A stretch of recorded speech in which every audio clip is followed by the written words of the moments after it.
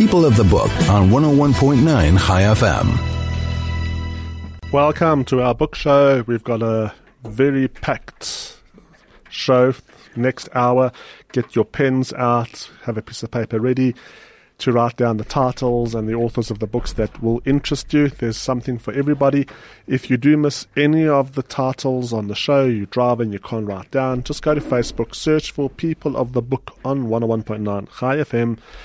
Go to our posts and you will see pictures of the covers of all the books that we're going to be discussing today. A very good reference source when you go shopping for books. Just pull out your smartphone, look us up on Facebook, and you'll find the book that's right for you somewhere on our Facebook page. To start off, some really great novels. I read The Winter Soldier, the heart of our summer here in South Africa, the week when the temperatures were everywhere between 35 and 40 degrees. So just paging through and reading The Winter Soldier did a little bit to bring a little bit of coolness into my reading. The book is written by Daniel Mason, published by Mantle. It's a World War I novel, and it is also set in Vienna just before World War I. During the war, the action actually moves to a field hospital in the Carpathian Mountains, and then it comes back to Vienna at the end of World War I in the post-war era. The Winter Soldier focuses on Lucius. He's a young medical student just when World War I breaks out. Lucius's family are Polish aristocracy, but they are living in the Austro-Hungarian Empire, and the city of Vienna exerted a magnetic pull on the subjects of the Austro-Hungarian Empire. Vienna became a world capital on the same level today that New York and London are world capitals. The greatest minds, the wealthiest families from the empire lived in Vienna, and that's the Vienna that Lucius lives in. Before World War I, everything revolved around the royal family and the aristocracy, and that's the world that Lucius's family lives in. His mother's portrait was painted by Gustav Klimt, and he mentions in the book that he himself was part of that portrait, but when later Gustav Klimt paintings had that beautiful gold leaf put in, his mother had him covered up by gold leaf in the family's Gustav Klimt portrait of his mother. This is the world that he was born into, and his parents, as aristocracy, thought that Lucius would have a life amongst the aristocracy.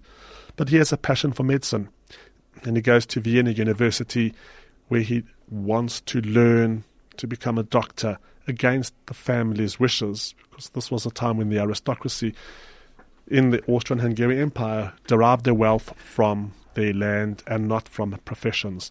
World War I breaks out, and Lucius, and with many other medical students, taken out of university and sent to the war front to man the field hospitals where the victims of the war, those who are wounded, those who are close to death, those who are experiencing what hasn't yet been defined as post-traumatic stress disorder, are being brought into the hospitals. And he's sent to the Carpathian Mountains, very, very rural, underdeveloped part of the empire, where there's very, very little semblance of urban civilization, and he becomes the doctor in this field hospital. When he gets to the field hospital, it's run by a nun, Sister Marguerite. And a lot about the book is his relationship with this nun and with the team of workers in this hospital. We'll be back a little bit more of The Winter Soldier straight after this ad break. People of the Book on 101.9 High FM. This is People of the Book on 101.9 High FM. We're talking about Daniel Mason's book, The Winter Soldier. Daniel Mason is the best-selling author of The Piano Tuner, that was his previous book, And the new book, his new book, The Winter Soldier, set before, during, and after World War One, where Lucius, a member of the Polish aristocracy living in Vienna, is sent as a medical student to become a hospital doctor at a field hospital at the war front. The Carpathian Mountains is the setting for most of this book, most of this novel. And one night, deep in winter, some peasants who live in the Carpathian Mountains bring a man who they found comatose, unable to talk, basically almost in a coma. They bring him.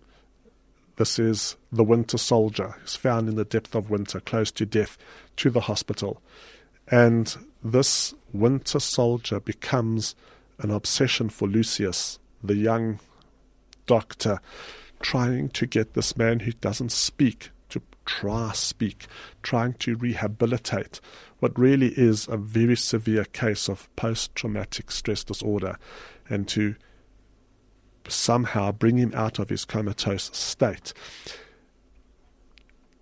The war moves on, the war comes to an end, and Lucius goes back to Vienna.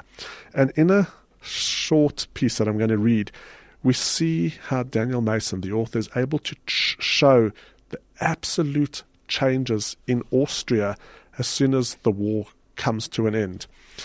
He's at home, he's talking to his mother, who is a very cold lady, very, very few maternal instincts in her repertoire. And she says to her son, I think that you should take a wife.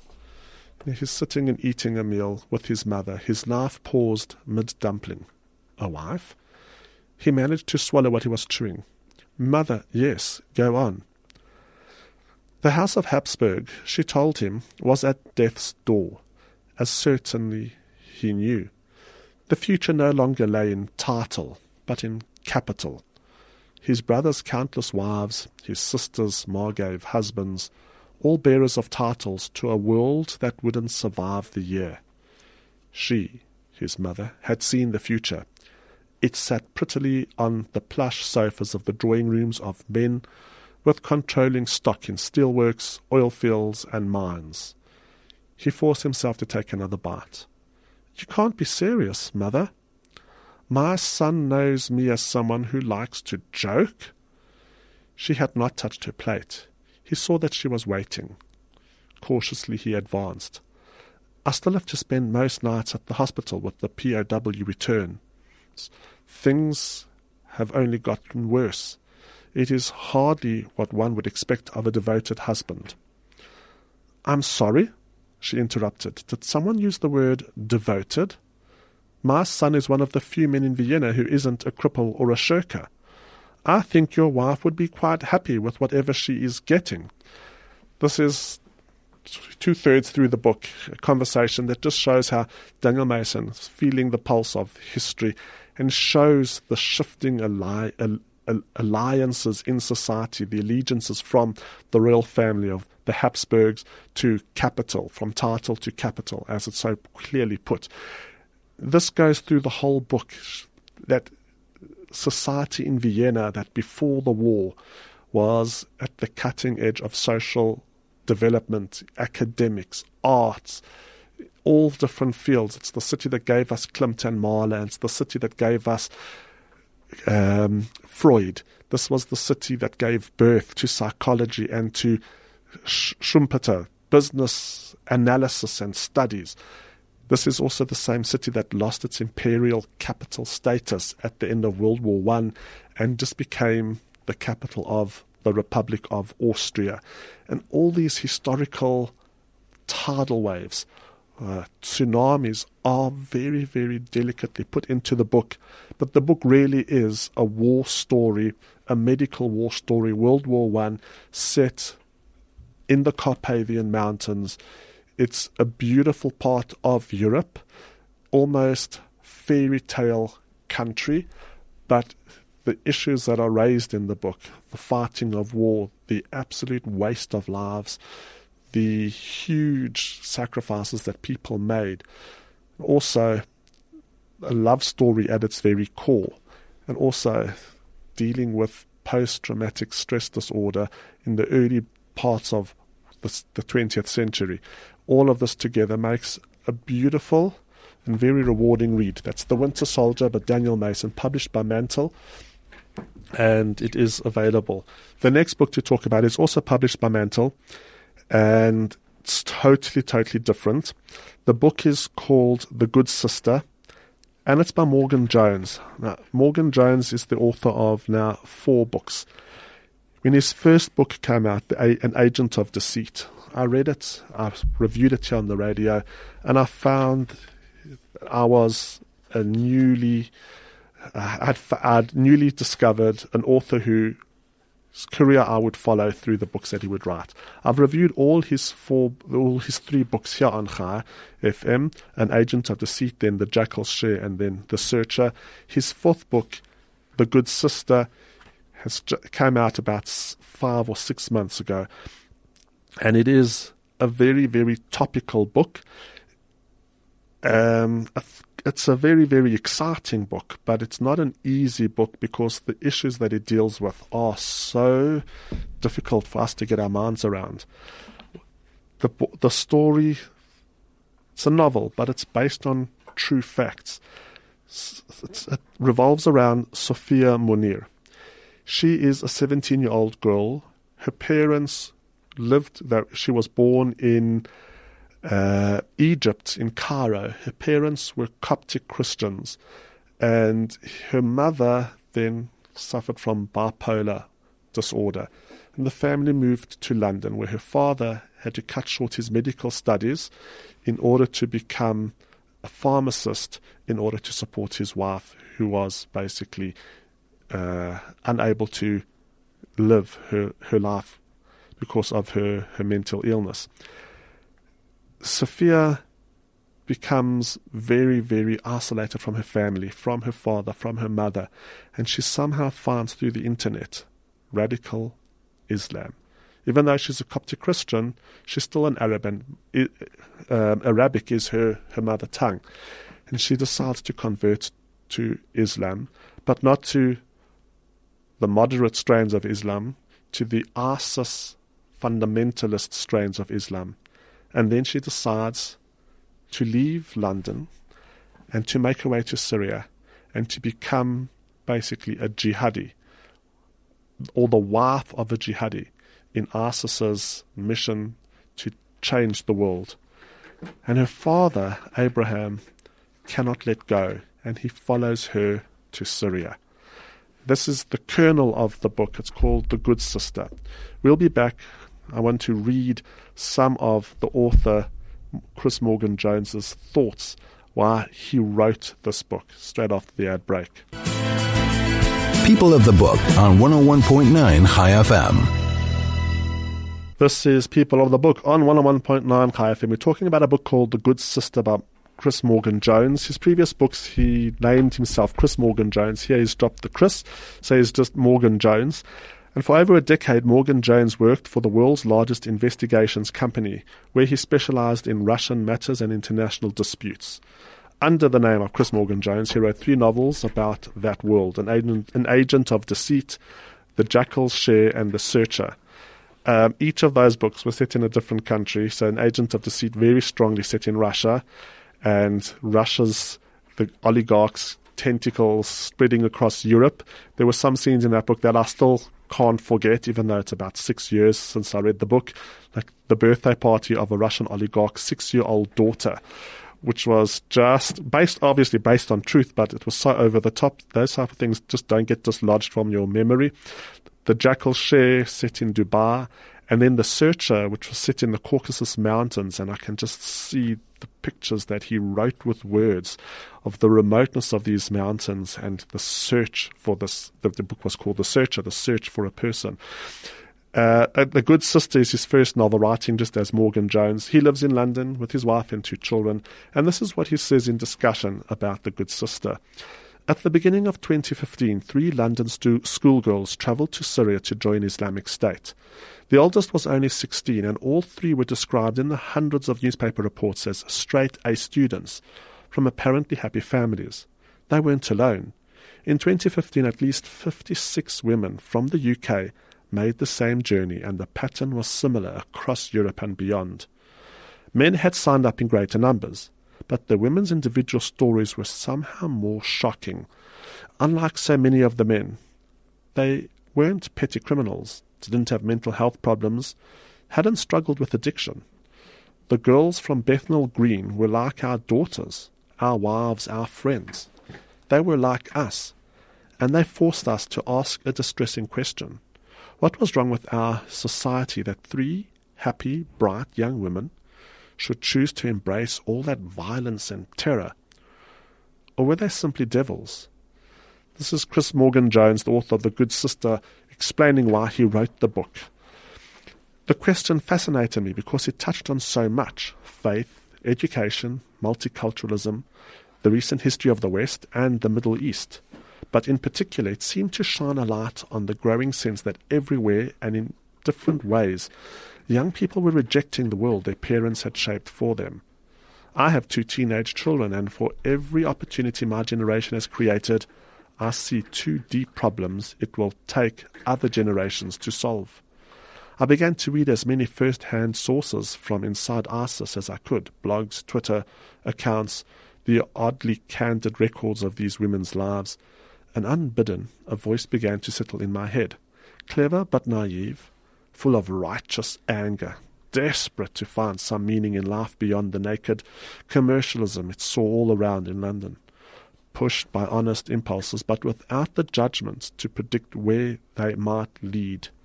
Smart enough to identify the problem, but too passionate to understand that certain solutions would be so much worse. A very teenage voice, in fact. In The Good Sister, this belongs to Sophia, who narrates half the book. I wrote her narrative first, driven forward by the developing character, as she was driven to Syria by her convictions, and in the process found myself drawn into territory I wasn't expecting to explore, and conclusions I wasn't expecting to reach. This alien creature who seemed so hard and unknowable began to reveal herself as something altogether more human and more vulnerable. I'm reading from an article written by Morgan-Jones, the author of The Good Sister, why he wrote the book. I've lost the quotation, but someone once said that one of the things a novel can usefully do is try to find sympathy for a monster, a character who repels us all for good reason. That is Sophia, who does terrible things herself and condones far worse in others. The world condemns her, but her father, without a clear idea of his intentions and acting on faith and love alone, follows her to Raqqa, at once disgusted, disbelieving, and full of a natural fear that he is responsible. He does his best to move towards some kind of understanding, and in the process, I hope, takes us with him at least some of the way. The story is set in September 2014, 8 months after ISIS occupied Raqqa, at a time when its momentum was at its peak and hundreds of fighters a month were travelling to join up. 4 years on, the organization is finished as a territorial power, and the book is in part a historical document. But the aftermath of the whole episode is still playing itself out. A few months ago, an 18-year-old would-be ISIS recruit became one of the youngest women to be convicted of terrorism offences in the UK. In Iraq, the trials of hundreds of female members of ISIS are being conducted swiftly, decisively, and without mercy. The mechanisms that drew these women into the organisation are still working and in operation, and the world that they rejected has barely changed. What took women like Sophia to Syria still has a terrible currency. So that's part of the ideas behind the writing of the book, The Good Sister. There have been a number of books published about this phenomenon. Western girls raised in the West, in Islamic Muslim families, travelling to ISIS-held areas within Syria. So it's an investigation of a very current and very contemporary and very real issue. The book itself is narrated half by interweaving chapters, one by Sophia won by her father Abraham, then back to Sophia, then back to Abraham. So we see the story from both sides. A powerful story, but Morgan Jones chooses to use the thriller structure more than just the literary novel in order to propel this narrative all the way through to its very, very thrilling end. It's a good book, and I do think that if people want to understand what's happening in the Middle East, Europe and the Middle East, and even here in South Africa, it gives us a good insight. Now, coming back home to South Africa, a book written towards the end of last year by Fred Bridgeland. Who is Fred Bridgeland? He's a veteran journalist or correspondent who has covered South Africa for UK newspapers, for the Daily Telegraph and for the New Scotsman. And at the time, he has been reinvestigating the story of Winnie Mandela, and he delivers explosive new information in his new book, Truth, Lies and Alibis. Now, the best way to put any of this across is in Fred Bridgeland's own words. He's a veteran journalist, African correspondent, so he's covered the continent for a long time.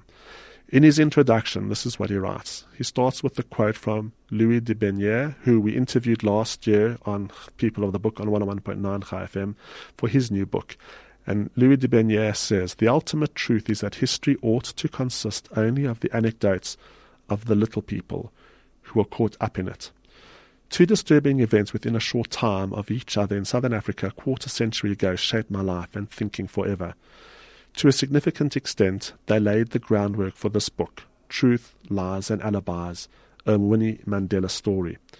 First, my closest friend in Angola, Tito Chingunji, a fine man by any standards, was murdered on the orders of Jonas Savimbi, leader of the Angolan guerrilla movement UNITA.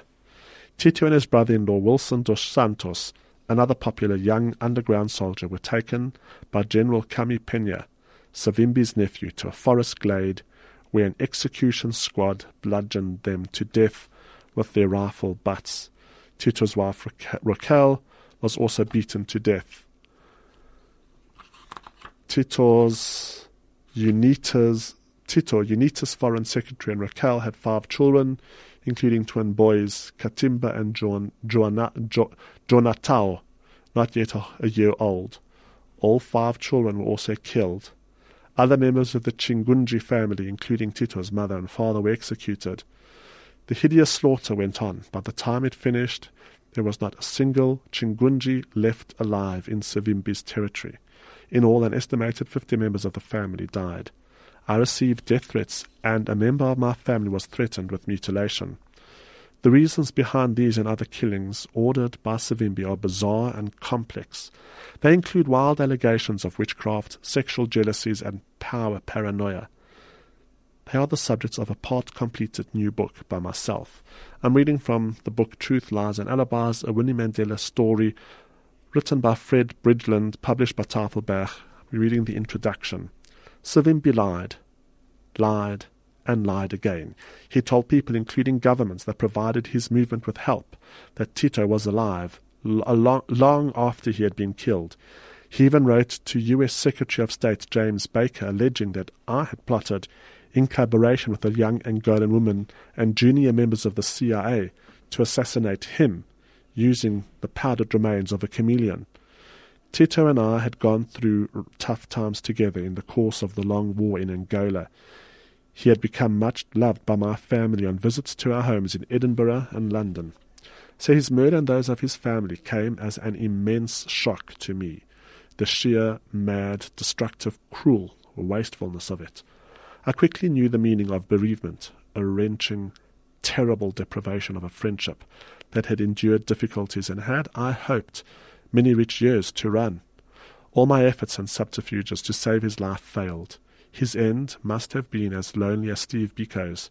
His life had been snuffed out with much the same callousness. I found myself lying awake at night, wanting to reach out to him in his unmarked grave and hug him and tell him he was loved, and that in some scheme of things his efforts and suffering had real meaning. I miss him and his kind, and wise manner to this day. It was against this traumatic backdrop that in the same year, 1991, I began reporting for my newspapers, the London Sunday Telegraph and the Scotsman, then Scotland's national newspaper, on the trial in Johannesburg of Winnie Mandela on charges of kidnapping and assaulting a 14-year-old boy, Stompie Muketsi Sipe, simply referred to as Stompie Muketsi. I was approached at the time by a British publisher to write a biography of Mrs. Mandela. I declined. I had no inside information or special insights to share, only facts out in the public arena that were common knowledge. However, when witnesses and co-accused in the trial began disappearing, with police apparently doing little to find them, and as lawyers began to advance unlikely alibis, all my internal warning bells began to clang loud. It all reminded me of the steep Tito Savimbi learning curve, although the two cases were not precisely comparable. And then a few months later, in that same year, 1991, I found in Zambia, with a bit of journalistic initiative and a big slice of luck, a youth who had been dubbed the missing witness from Mrs. Mandela's trial. He had been abducted from South Africa by an African National Congress Special Operations Unit and imprisoned in Zambia without charge or trial by the country's president, Kenneth Kaunda. With the help of Kaunda's successor as Zambian head of state, Frederick Chiluba, and a British MP, the missing witness, Katiza Sebekulu, was freed from prison, and I conducted long interviews with him in Britain and Sierra Leone. His story, repeated many times since then, was that he had watched Mrs. Mandela stab Stompie Muketsi to death, and that she was responsible for other murders, including that of her own medical doctor. Having listened to Sebekulu's story, I finally agreed to write a book about Winnie Mandela. Here was an account in which the apparent truth was more dramatic than fiction. I also wrote and narrated an hour-long BBC television documentary based on the book, in which Kaunda admitted imprisoning Sebekulu at Nelson Mandela's request to make sure that he was unable to give evidence in Mrs. Mandela's trial. The Winnie book took the story only up to mid-1997, before Mrs. Mandela was subpoenaed to appear before a special Truth and Reconciliation Commission hearing into the activities of her notorious bodyguard, the Mandela United Football Club. It left innumerable questions unanswered. After career in journalism across 4 continents, I found I had grown more concerned with the stories of little and unimportant people rather than those about the rich, famous and high-ranking, living in their self-important bubbles. Many little people died on Savimbi's command, and in the Winnie Mandela saga, little people suffered appallingly, both at her hand and as a result of the shortcomings of the police and justice systems. Laws, after all, are spider webs through which the big flies pass and the little ones get caught. Over the years, many of these unimportant people helped and trusted me. Their stories, I believe, deserve to be told. It is the only way I can repay most of them. This book, despite its title, is more for and about them than about Mrs. Mandela, who died as the work was being completed. I also believe that new, younger generations need to know and try to understand the full story. So that's the introduction of Truth, Lies and Alibis, a Winnie Mandela story by Fred Bridgeland. And the book is the result of years, decades of amassing evidence from the little people about the truth about Winnie Mandela. It's a very powerful book, very topical, because, as it says, while it was being prepared for publication, Winnie Mandela did die, and then the way that her legacy has been changed in the first year after her death does call for some rational, evidence-based work upon which her longer-term legacy can be founded. So, very hard-cutting, very, very, very contemporary, very appropriate, very immediate in the South African context. That is Truth, Lies and Alibis. The next book we're going to be looking at, also non-fiction, is called Why Social Media is Ruining Your Life. It's by Catherine Ormerod, and it's published by Castle.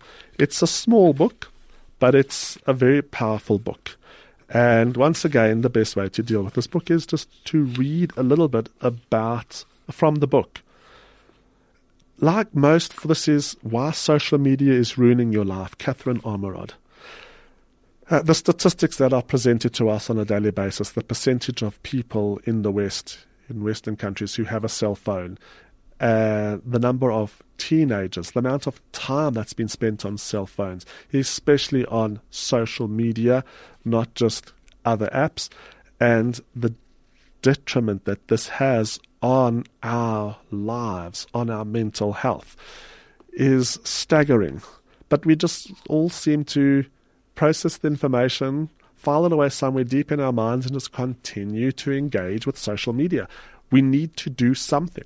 So, Why Social Media is Ruining Your Life, which comes with lots and lots of practical tips to deal with that ruination of our lives. It's a very important book for people to read. The book is written very strongly by a woman, and very strongly for women. A lot of the slant is about women and the effect of social media on women, but it is also just as important for men to read as well. So from the introduction, this is what Catherine Ormerod says. Like most forms of media or technology, it's easy to argue that the new social media platforms are more a mirror to a complex human psyche than fundamentally destructive. However, the idea that the new technology is entirely neutral is slowly being undermined, often by whistleblowers from within the now multi-billion-dollar social media companies. Tech insiders have revealed the way programmers have exploited our brain's natural reward system to hook us to our feeds, what some call brain hacking. And our compulsive need to stay engaged has so penetrated our lives that billions of us around the world are suffering from nomophobia, a fear of being separated from our phones and accounts even for a few hours. Consequently, our lives have changed entirely, with far-reaching implications in how we build relationships, value ourselves, and map out our life expectations. Whether the new technology has been engineered to manipulate human psychology or not, the way in which we use it deserves more scrutiny. In the book, Catherine Ormerod looks at the way social media, I'm just going to read the title of the chapters, Why Social Media is Ruining Your Identity. Here, very, very strong female identity within the contemporary society. The next chapter, Why Social Media is Ruining Your Body Image. And I think that goes for men and for women, especially in the formative teenage years. Why social media is ruining your health. Why social media is ruining your relationships. Why social media is ruining motherhood. I'm going to come back to that after the ad break, just to read a few things that I found shocking, but might be part of people listening to the show's life. Why social media is ruining your career and money, and why social media is ruining your politics. And that's pretty scary as well, if you think that democracy can be undermined by Facebook, as is coming out in the American government's hearings into the 2016 elections. And then the epilogue, how social media is changing your future. At the end of every chapter, there is a list of what to do in order to claw your control back over your own life. I'll be back with a little bit of how social media is ruining motherhood after this ad break. People of the Book on 101.9 High FM. As promised before the ad break, we're going to read from Why Social Media is Ruining Your Life by Catherine Ormerod, from the chapter Why Social Media is Ruining Motherhood. I found this pretty shocking. In an essay called The Act of Becoming a Mother, Crowd Birthing and Bounce Back Bodies. Once upon a time, women gave birth either at home or in hospital in female-only environments, with the father pacing outside with cigars on hand, ready for the mother and baby doing well exhale. Fast forward to the social media age and the tableau looks remarkably different. Detailing your child's birth in ever more cinematic formats has increasingly become the norm.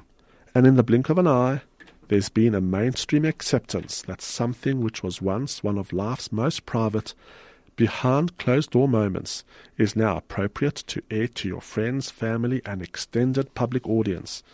A 2013 survey conducted by a baby photo agency found that, on average, a newborn baby has his or her image uploaded to social media within 57.9 minutes of birth, just shy of an hour into life, showing just how dramatically the etiquette around birth has evolved. Now, I could have chosen any topic just to show how social media has changed etiquette around birth. Something so private in so short a time span shows you the impact of social media. She continues, as parents seek out shareable content to mark the birth of their baby, birth videos have become a booming business. The presence of professional photographers or videographers in the delivery room is no longer a rarity, and parents even work with specialized video editors to pull together their birth film story. Anyone expecting will be inundated across social media with studio photographers and birth filmmakers offering deals on full birth documentary coverage, taking cues from celebrities and influencers who have often brought their followers along with them in their pregnancy journeys and want to share the ins and outs of the climax culturally that counts as TMI has drastically shifted. Images of full frontal disclosure, we're talking shots of the placenta and baby's crowning here, have been popping up across my Instagram and Facebook for months now. This is, in my mind, so shocking, and it's happened within a very, very short time span. How social media, we talk about its impact and how it can possibly be the cause for so much teenage depression and possibly suicide. The fact that teenagers no longer go out for social activities because they're connected to all their friends all the time on WhatsApp or on Instagram. But to think about how birth has totally changed because of social media, that's just one of many things that I found very shocking, and a reason for people to start engaging with their own personal responsibility over their social media usage and claw back control of our lives from our devices. In the book, Catherine Amorod finishes every chapter off with some takeouts. I'm just quickly paging through over here in the chapter, Why Social Media is Ruining Your Identity. She then has some takeaways. And she's got 4 or 5 short little essays on takeaways, what we can do to claw back our control over our own identity, and then over our relationships, and then over our motherhood, or over our whatever it is, our jobs, our careers, our lifestyles, and our politics. So a very topical book again, very important. I think this should be required reading for most people. Parents, teenagers, people in education, we need to get a grip on how social media is totally changing the way that life is lived. Now, for the last 10 minutes of the show, we're going to do something totally different. I've got 3 books that I think can be grouped together in a subgenre, what I'll call adult fairy tales. Now, I'm not being frivolous, I'm not being escapist, because sometimes difficult issues can be dealt with, or really human issues can be dealt with through the medium of fiction, sometimes not just literary fiction or commercial fiction, but even through fantasy fiction. We can deal with big issues. I think a lot of misunderstanding of fantasy and science fiction is that people think it's just absolute escapism.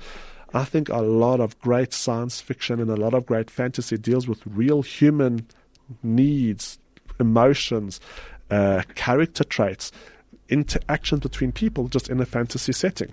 So we're going to look at fairy tales for adults. The first one, and the first two actually have very, very strong Jewish themes. The first one is called Spinning Silver. It's by Naomi Novik.